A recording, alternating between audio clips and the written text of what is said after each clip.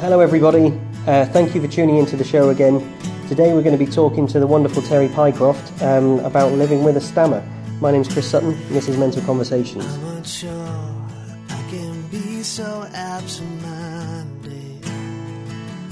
Take a good look, take no notice, don't be blinded. And we're rolling, that's it. Welcome everybody to the show. Terry, thank you so much for coming in. Thank you for the invitation. No problem. So I'm sat here with the wonderful Terry Pycroft, and you're shaking your head a bit there. We know each other because of the organisation where we work, and you head up the Disability and Wellness Network. Yep, Disability and Wellbeing Network. Wellbeing, sorry. Yeah. And I had no idea what your disability was. I'd spoken to you for quite a long time and still didn't know what your disability was, and it's not something you ask people about because some people don't want to talk about it. And then you, I'll hand it over to you to explain, and it piqued my interest and really wanted to talk to you about it. So the floor is yours. Let's have a chat. Okay, so obviously I'm 53 years old now. I have a speech impediment and I've done since early years, childhood.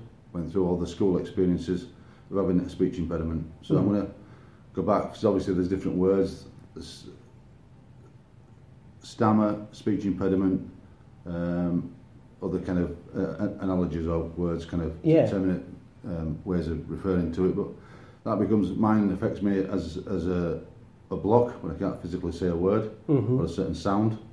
And then when you kind of try and avoid that word and sound, it becomes other sounds as well. So sometimes you could say certain words and other times you can't. Right. So different people have different ways. Some people can hide it as well. So they can. It's a disability that's not quite an obvious disability. It's hidden. Yeah, it is. It's a hidden disability. And I think just if I can go through a little bit maybe the history of how I am, where I am, and the role I am. Yeah, that would be great. People understand that all is not lost, because many years ago, I said totally opposite. Yeah. I said, what was there for me?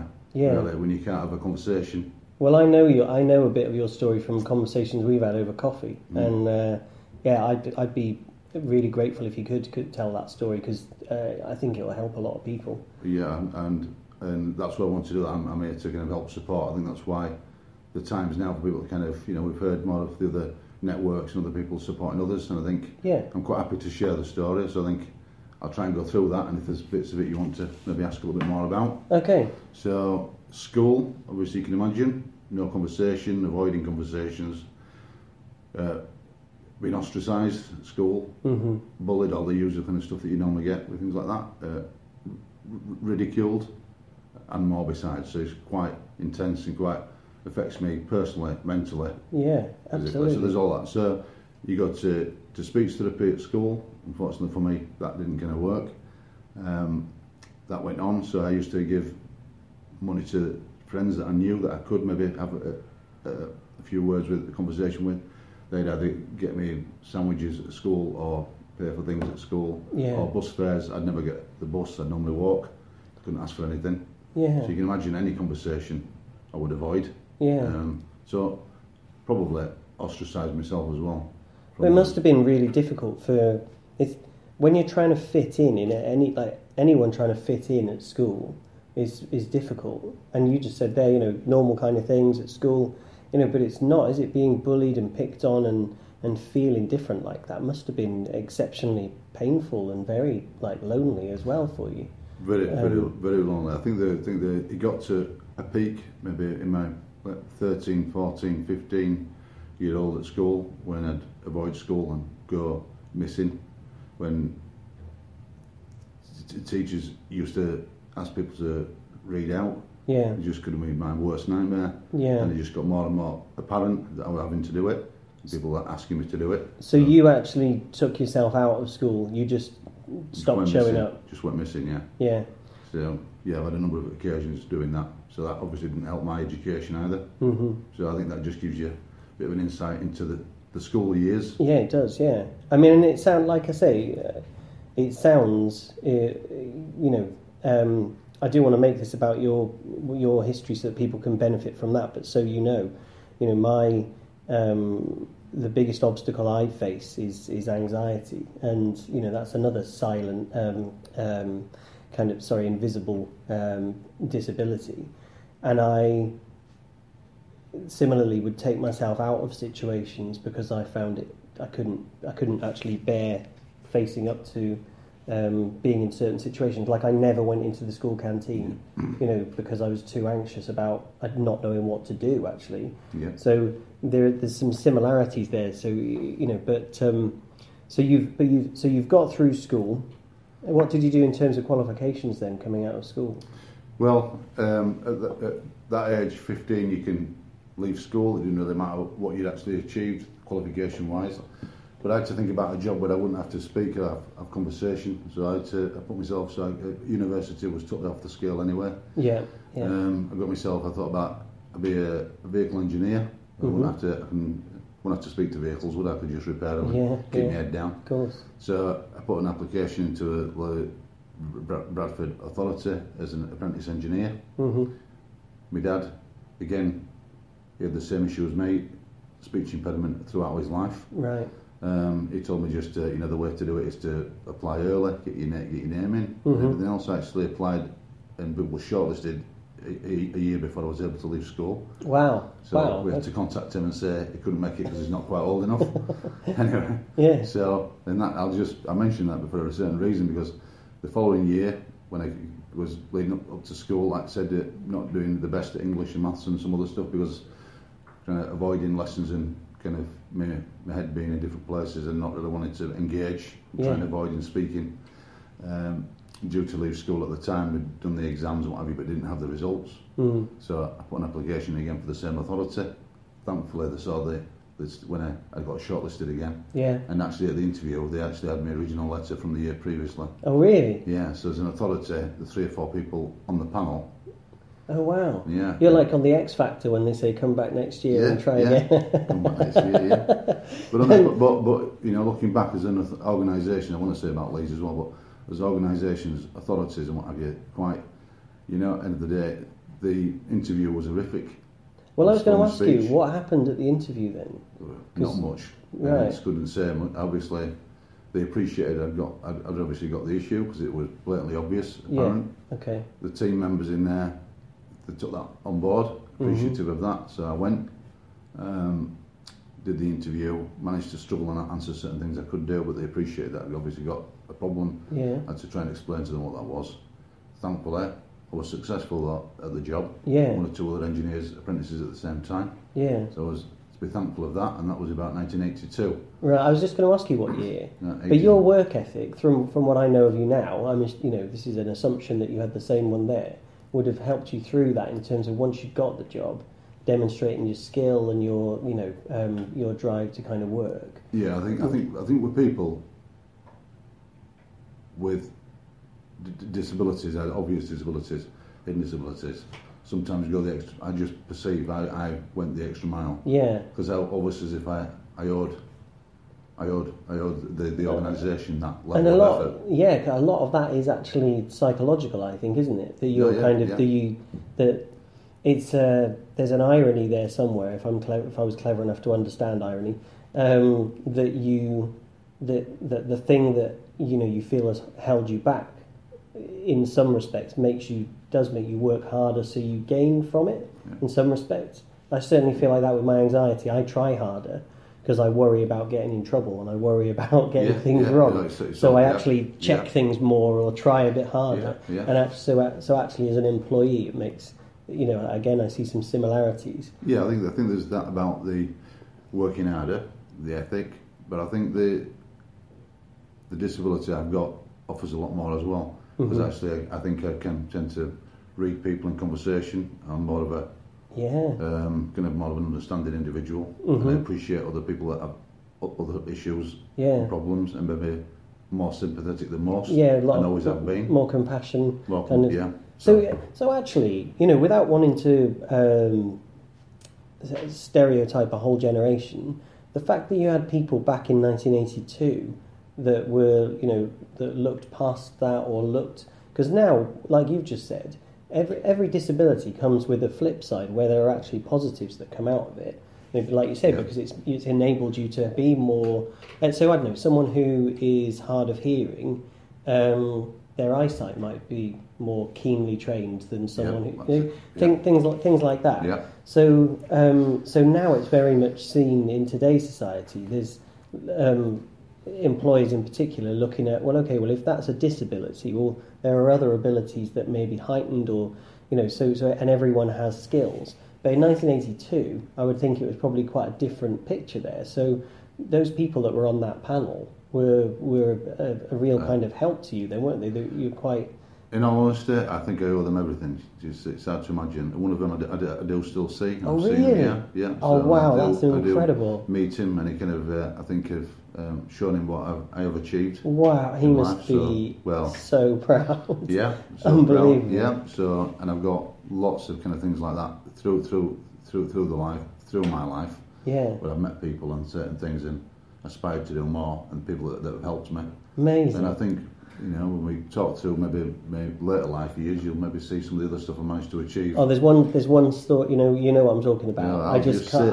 I'm going to cry. Just save, I know I'm save already going yourself- to cry. Save yourself for that one. You got a plan. So I started as an apprentice engineer at the local authority in September '82, with a number of other apprentices at the time, and I think I was really, really keen then. I'd got the results came in then after I'd started work, and I hadn't got my English, I hadn't got my maths. Yeah. I kind of failed everything. Okay. But they still persevered and let me. But I showed myself as an engineer, I think, and the skills that I had. Mhm. So when we went to college, we signed up, and when everybody else left it, so they used to go to college days, we did 9 o'clock in the morning till 9 at night.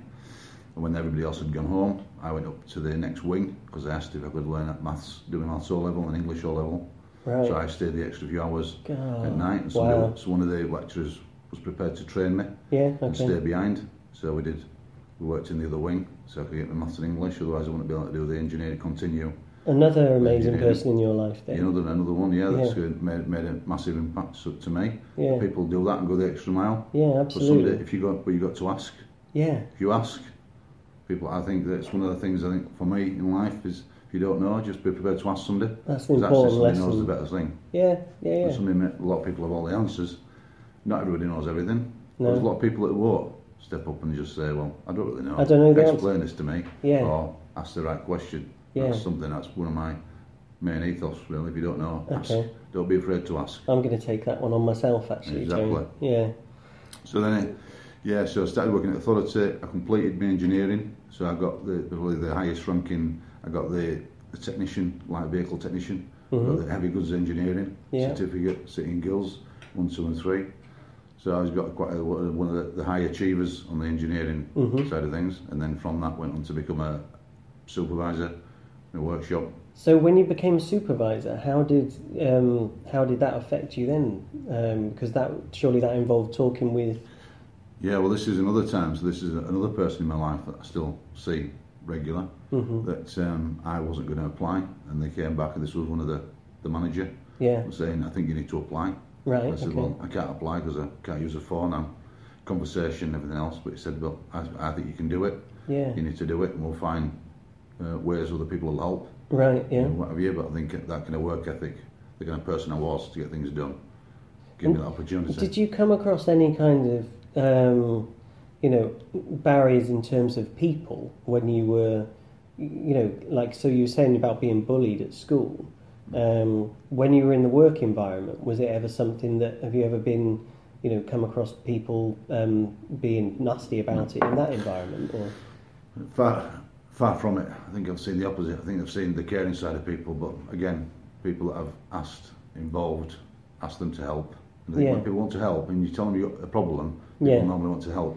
Well, I think that's part of it. I think that's a really big part of it, is your personality and the way you are with people and the way you treat people, probably actually attracts people to be kind, polite, and and respectful to you as well. So a lot of it is probably how your behaviour, and like you said, your ability to ask questions and ask for help. It's going to take a pretty, not a particularly nice person to throw it back in your face, isn't it? So there is a lot there about attitude, but I wonder where that came from. I wonder where within you that's that's come, where you've learned that from. I think it's the traits, it's your family traits that you taught. I think from my father was kind of a similar person. Right. If you want to get things done, and you get things done, and you're limited with communication skills, trying to involve people and help them to help you get the right outcomes. I think it's part of the learning curve. I think through life with the problems that we've had. Yeah. We all learn so much from our parents, which is one of the things I want to get to with your relationship with your children that we've talked about before. Yeah. So what happened next? So I did the supervisor role. Mm-hmm. Couldn't use the phone. If the phone bell rang in the workshop, what have you, just going to freeze. A lot of people there to help, and met my young lady. So how did that happen? How does that go? How does meeting the love of your life? Debbie, how does that go? It goes like this. It goes that when I found that when I was old enough to drink alcohol, I found that alcohol was I could speak fluently. Right. Okay. When I'd had something to drink. Yeah, my Spanish is amazing when I've had a few drinks. So there's a long the long story there with that one. But at the end of the day, I used to go out weekends occasionally, and then I'd go out and I'd have something to drink. Yeah. But I said, you go to town. Sometimes then I'd maybe within the first few weeks I had to explain to her what the problem was. She was really sympathetic and helpful. Mm-hmm. She'd always go to the bar. Right. If I ever wanted anything, she'd go on. It made me feel. I did feel awkward. I didn't enjoy it. I didn't like that. But, means to an end. Really, because otherwise I wouldn't be able to go out and socialise. So the problem is then you want to socialise more and have more alcohol. You're incredibly strong. Even like all of the stages you've described so far, you come across as you're incredibly strong because you're not. You at no point have you. When you said about school and about being bullied and then being absent, from that point everything else you've just kind of faced up and challenged. So you didn't just say, we stopped going out, we didn't go out. You said, no, we went out, but we found workarounds. You found ways to get around it because otherwise you'd be stunting your life, kind of thing. So yeah. I think you just got to But I think somebody who was not kind of as. There's a lot of people out there that I've helped in the past over the years. Anyway, we can talk about it in a bit. But there's a lot of people maybe not being quite as fortunate as me. I'm quite a hardy person. I think quite resilient is the word I probably use for me. Absolutely. I tend to come back. If I can't do it right first time, I'll come back and do it again and again and just keep going. Yeah, and what part of that is probably, one, comes from family, like you've just said, and two, comes from seeing the results of having been like that. When you do something and you stand up to something and you're resilient and it works, it kind of makes you think, it galvanizes you to do it again, doesn't it? Yeah. And to challenge other things and try other things. Yeah. So it becomes you get some momentum there. Yeah. So I mean, the next part was the next interesting phase in my life was I'm a skilled engineer now. I've met somebody really like.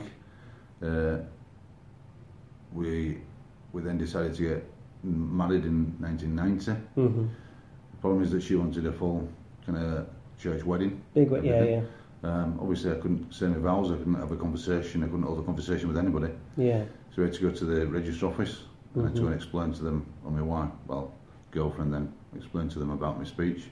So they had a card that said on the day, come in, if you have a problem, you sign in, you fill the card in the register office. Yeah.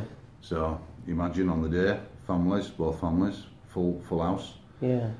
Gets to the wedding vows and stuff in the register office, didn't happen. Right.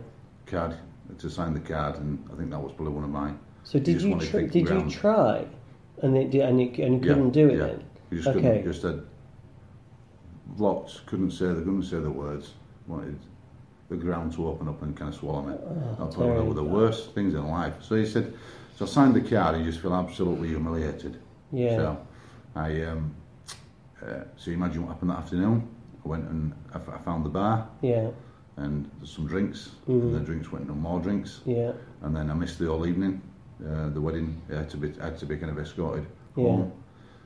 Missed the evening day altogether. Wasn't even there because I was totally out of it with alcohol. Wow. So I was mad with myself, disappointed what I'd done, humiliated. So that was one of the probably lowest Yeah. lowest kind of points. But again, my wife was there. She supported me, always supported me anyway. Yeah, she sounds like a she's a hell of proper a rock. woman. She's a proper rock. So I think so she was supported me in that, and then we're just going to move on. We just got on with it. Yeah. On with life, don't you? And then my youngest was born, 93. Kelly at the time was first youngest, and we went off, and everything was fine. Debbie was doing still a lot of the conversations and all that, until Kelly was starting to speak, and she got to a certain age when she was starting to talk. Mm-hmm. And that's when I started to avoid being in the same room and conversations. I never speak in front of her. I'd avoid conversations. If she was in the car, I wouldn't speak because I thought she was going to get the same affliction pick it up. as me. Yeah. And then my wife said to me, at the end of the day, we need to do something about it. We need to do something about it now, basically, because we couldn't continue. We couldn't carry on. Yeah. That kind of way. So she booked me into the Maguire programme.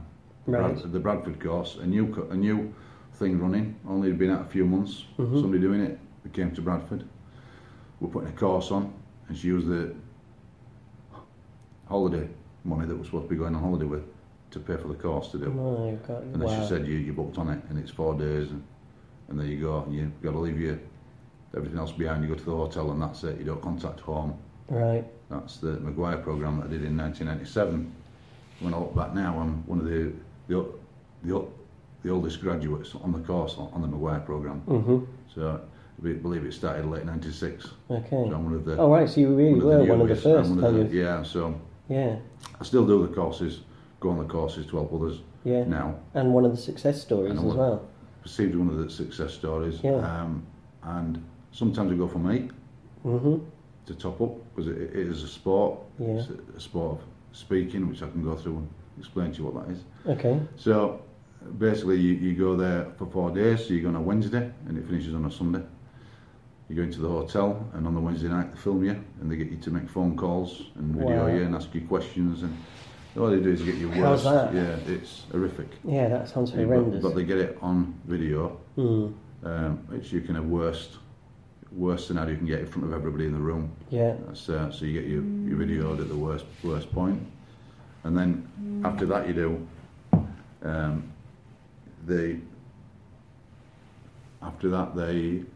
the course starts and you train, and that's the breathing training on Thursday and Friday. Mm-hmm. The breathing scenario is the training like an opera singer.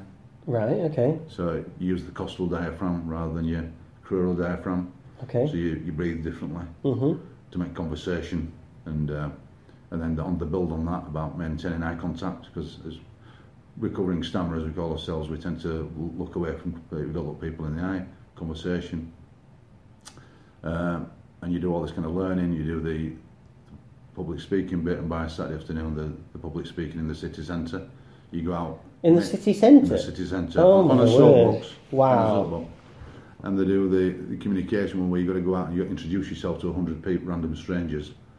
So you do all that in an afternoon while an older coach is watching you and things like that. So you imagine, so you put yourself in a lot of your worst scenarios. Yeah. So you go, one of my favourites was to pick, when I had a new student with me, obviously over the years, you take them out, you find a police officer, people with authority. Mm-hmm. Police officers go into the makeup centre, boats and places like that. You go into places where you find it very uncomfortable. Yeah. To have conversations. I mean, I get it. Like I could talk to you about it all day, to be honest, or listen to you talking about it all day. It's like the thing it makes me think. I talk about a lot of different aspects of mental health, and one of the things that comes back time and time again is the fact that the only person that can change anything or whatever if there's something that you can do something about is you. And actually it makes sense that this program where you're talking, right from the word go, they put you out of your comfort zone and make you do what you don't want to do, because it challenges you. And I'm sure there's an emotional outpouring, and I'm sure there's tears, and I'm sure there's people getting upset, and and at the end of those 4 days, you must be exhausted. So I mean, the days I could talk, we could have sessions. They've filmed it for Channel 4. We've had a lot of people coming in to do the 4 days. So the 4 days run from like 7 in the morning till 11, 12 midnight. Wow. After midnight in Liverpool, one of the courses, it was 1 o'clock to 2 o'clock in the morning before Dave kind of stopped the course. Wow, amazing. So Dave Maguire comes. So I was one of the lucky ones. I did the course with him. So he was the guy that's learned things from all over the world, and he combined it all into a course. David still kind of have words with him, speak to him occasionally. So Dave Maguire now resides in America, but this the program itself worldwide.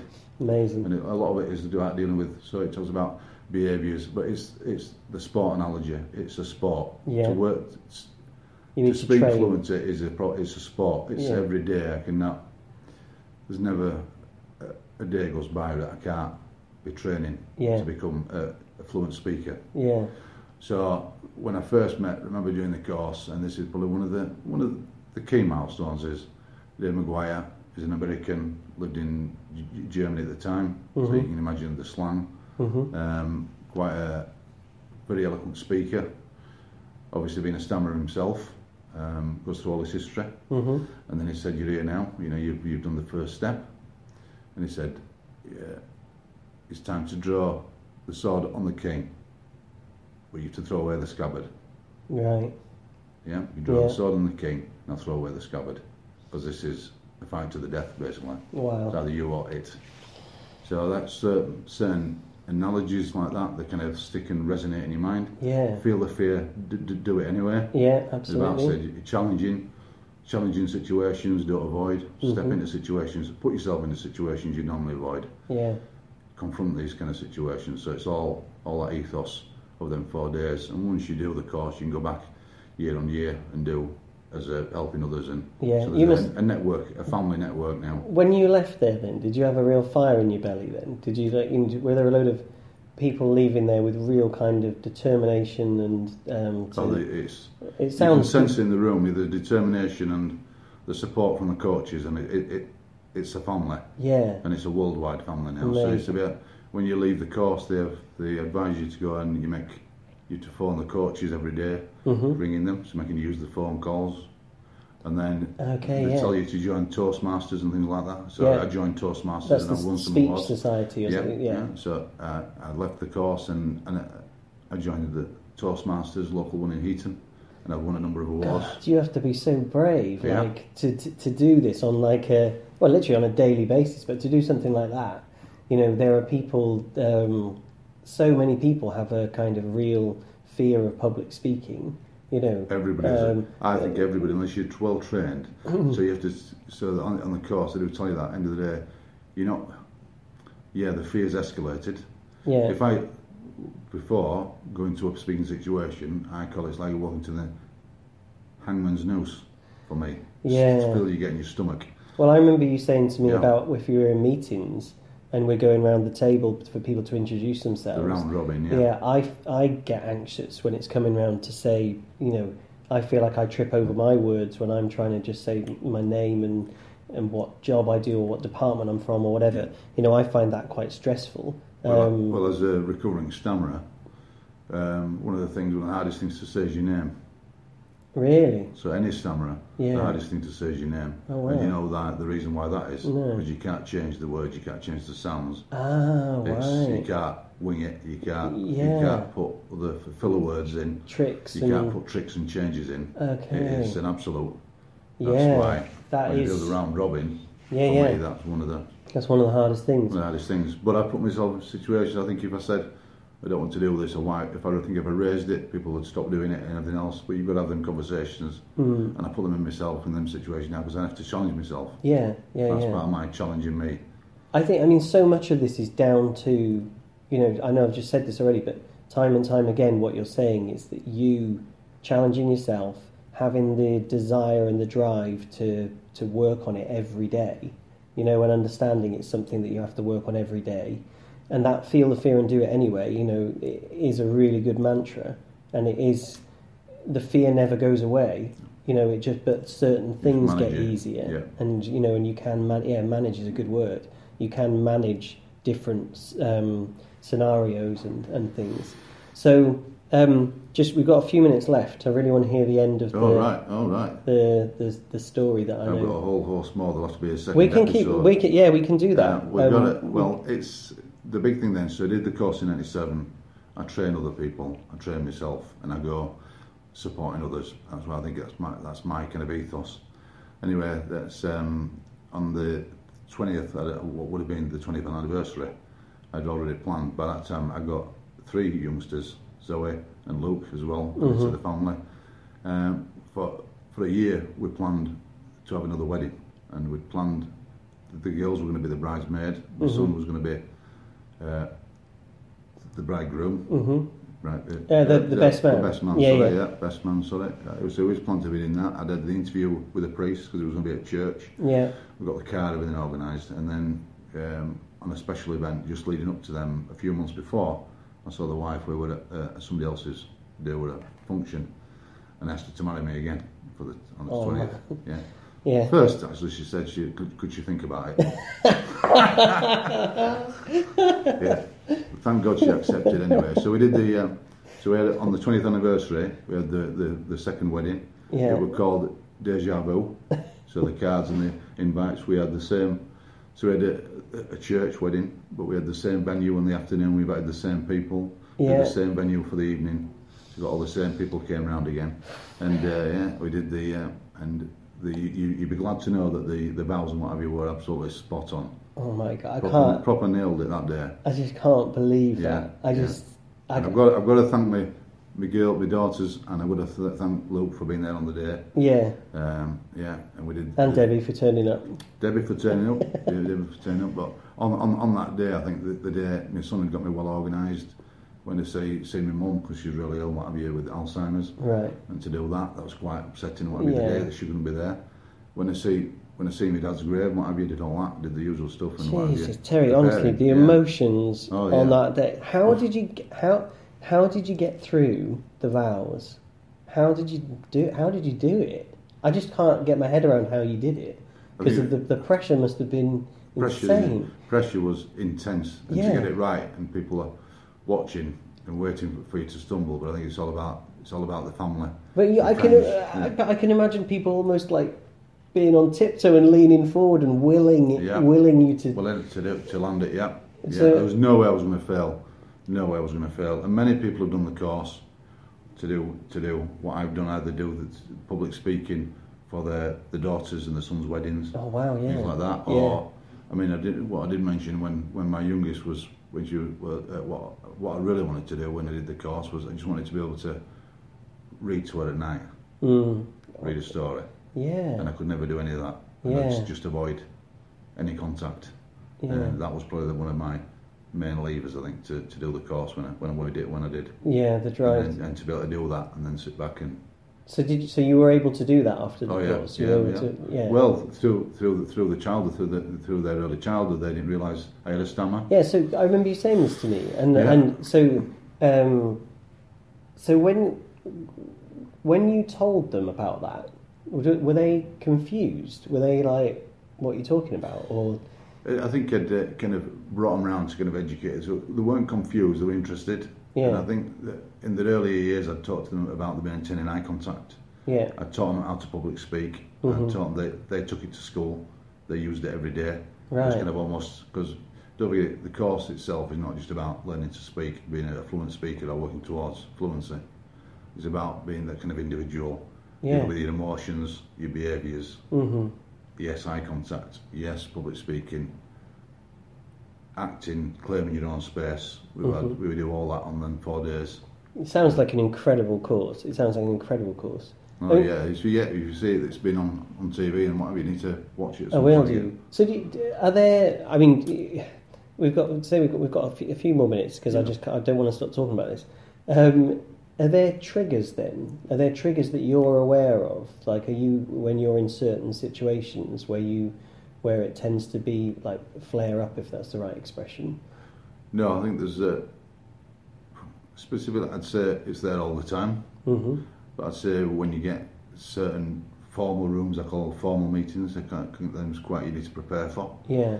when you're doing public speaking anyway, but I think everybody has that kind of fear. Yeah, I just use it as a rather than the flag. I use that as my adrenaline to land it and do it. So I'm the opposite. I won't run away from it. I run towards it. So it's you try and embrace it, kind of thing. So so much of that for you personally, because obviously, if there's a lot of people listening to this who struggle with their speech, have speech impediments, they might be thinking, God, I wish I could do that. I wish I could do that. I'm sure it's different for everybody, but what would be your advice then? Is embracing it the kind of? I think my advice would be, there is something out there. Just keep working on it. You just need to challenge yourself. There is people out there willing to support you. A lot of people, isn't there? So the support is there, I think, for everybody. But again, I think it just goes back to the old adage what I said earlier. You just got to seek out the right people, ask the right questions. Yeah. Just do it. Yeah. And try and be positive and get that mindset to go and challenge the norm. Yeah, yeah. Well, look, I really appreciate you coming on to the show. You can come back anytime you like, and we can talk about more of the stuff. But yeah, thanks, Terry. That's been great. Well, I'm just going to finish up before you finish. Just my icing on the cake. I think it's for these others about starting work as not being avoiding speaking situation and everything else. And we did the course, and the marriage, and the wedding vows and everything else. We just wanted to say that we went back to university and did certificate in management. Right. Graduated certificate in management. 2 diplomas in management, 2 graduations, diplomas management, and an MBA. Amazing. And today as head and now you're head of service in that, it's incredible. It's an incredible story, and I don't say this lightly. They've got to make a film. They've got to make a. One of my daughters has said that already. I mean, the wedding thing. I just honestly that just blows me away. That every time I think about that. So.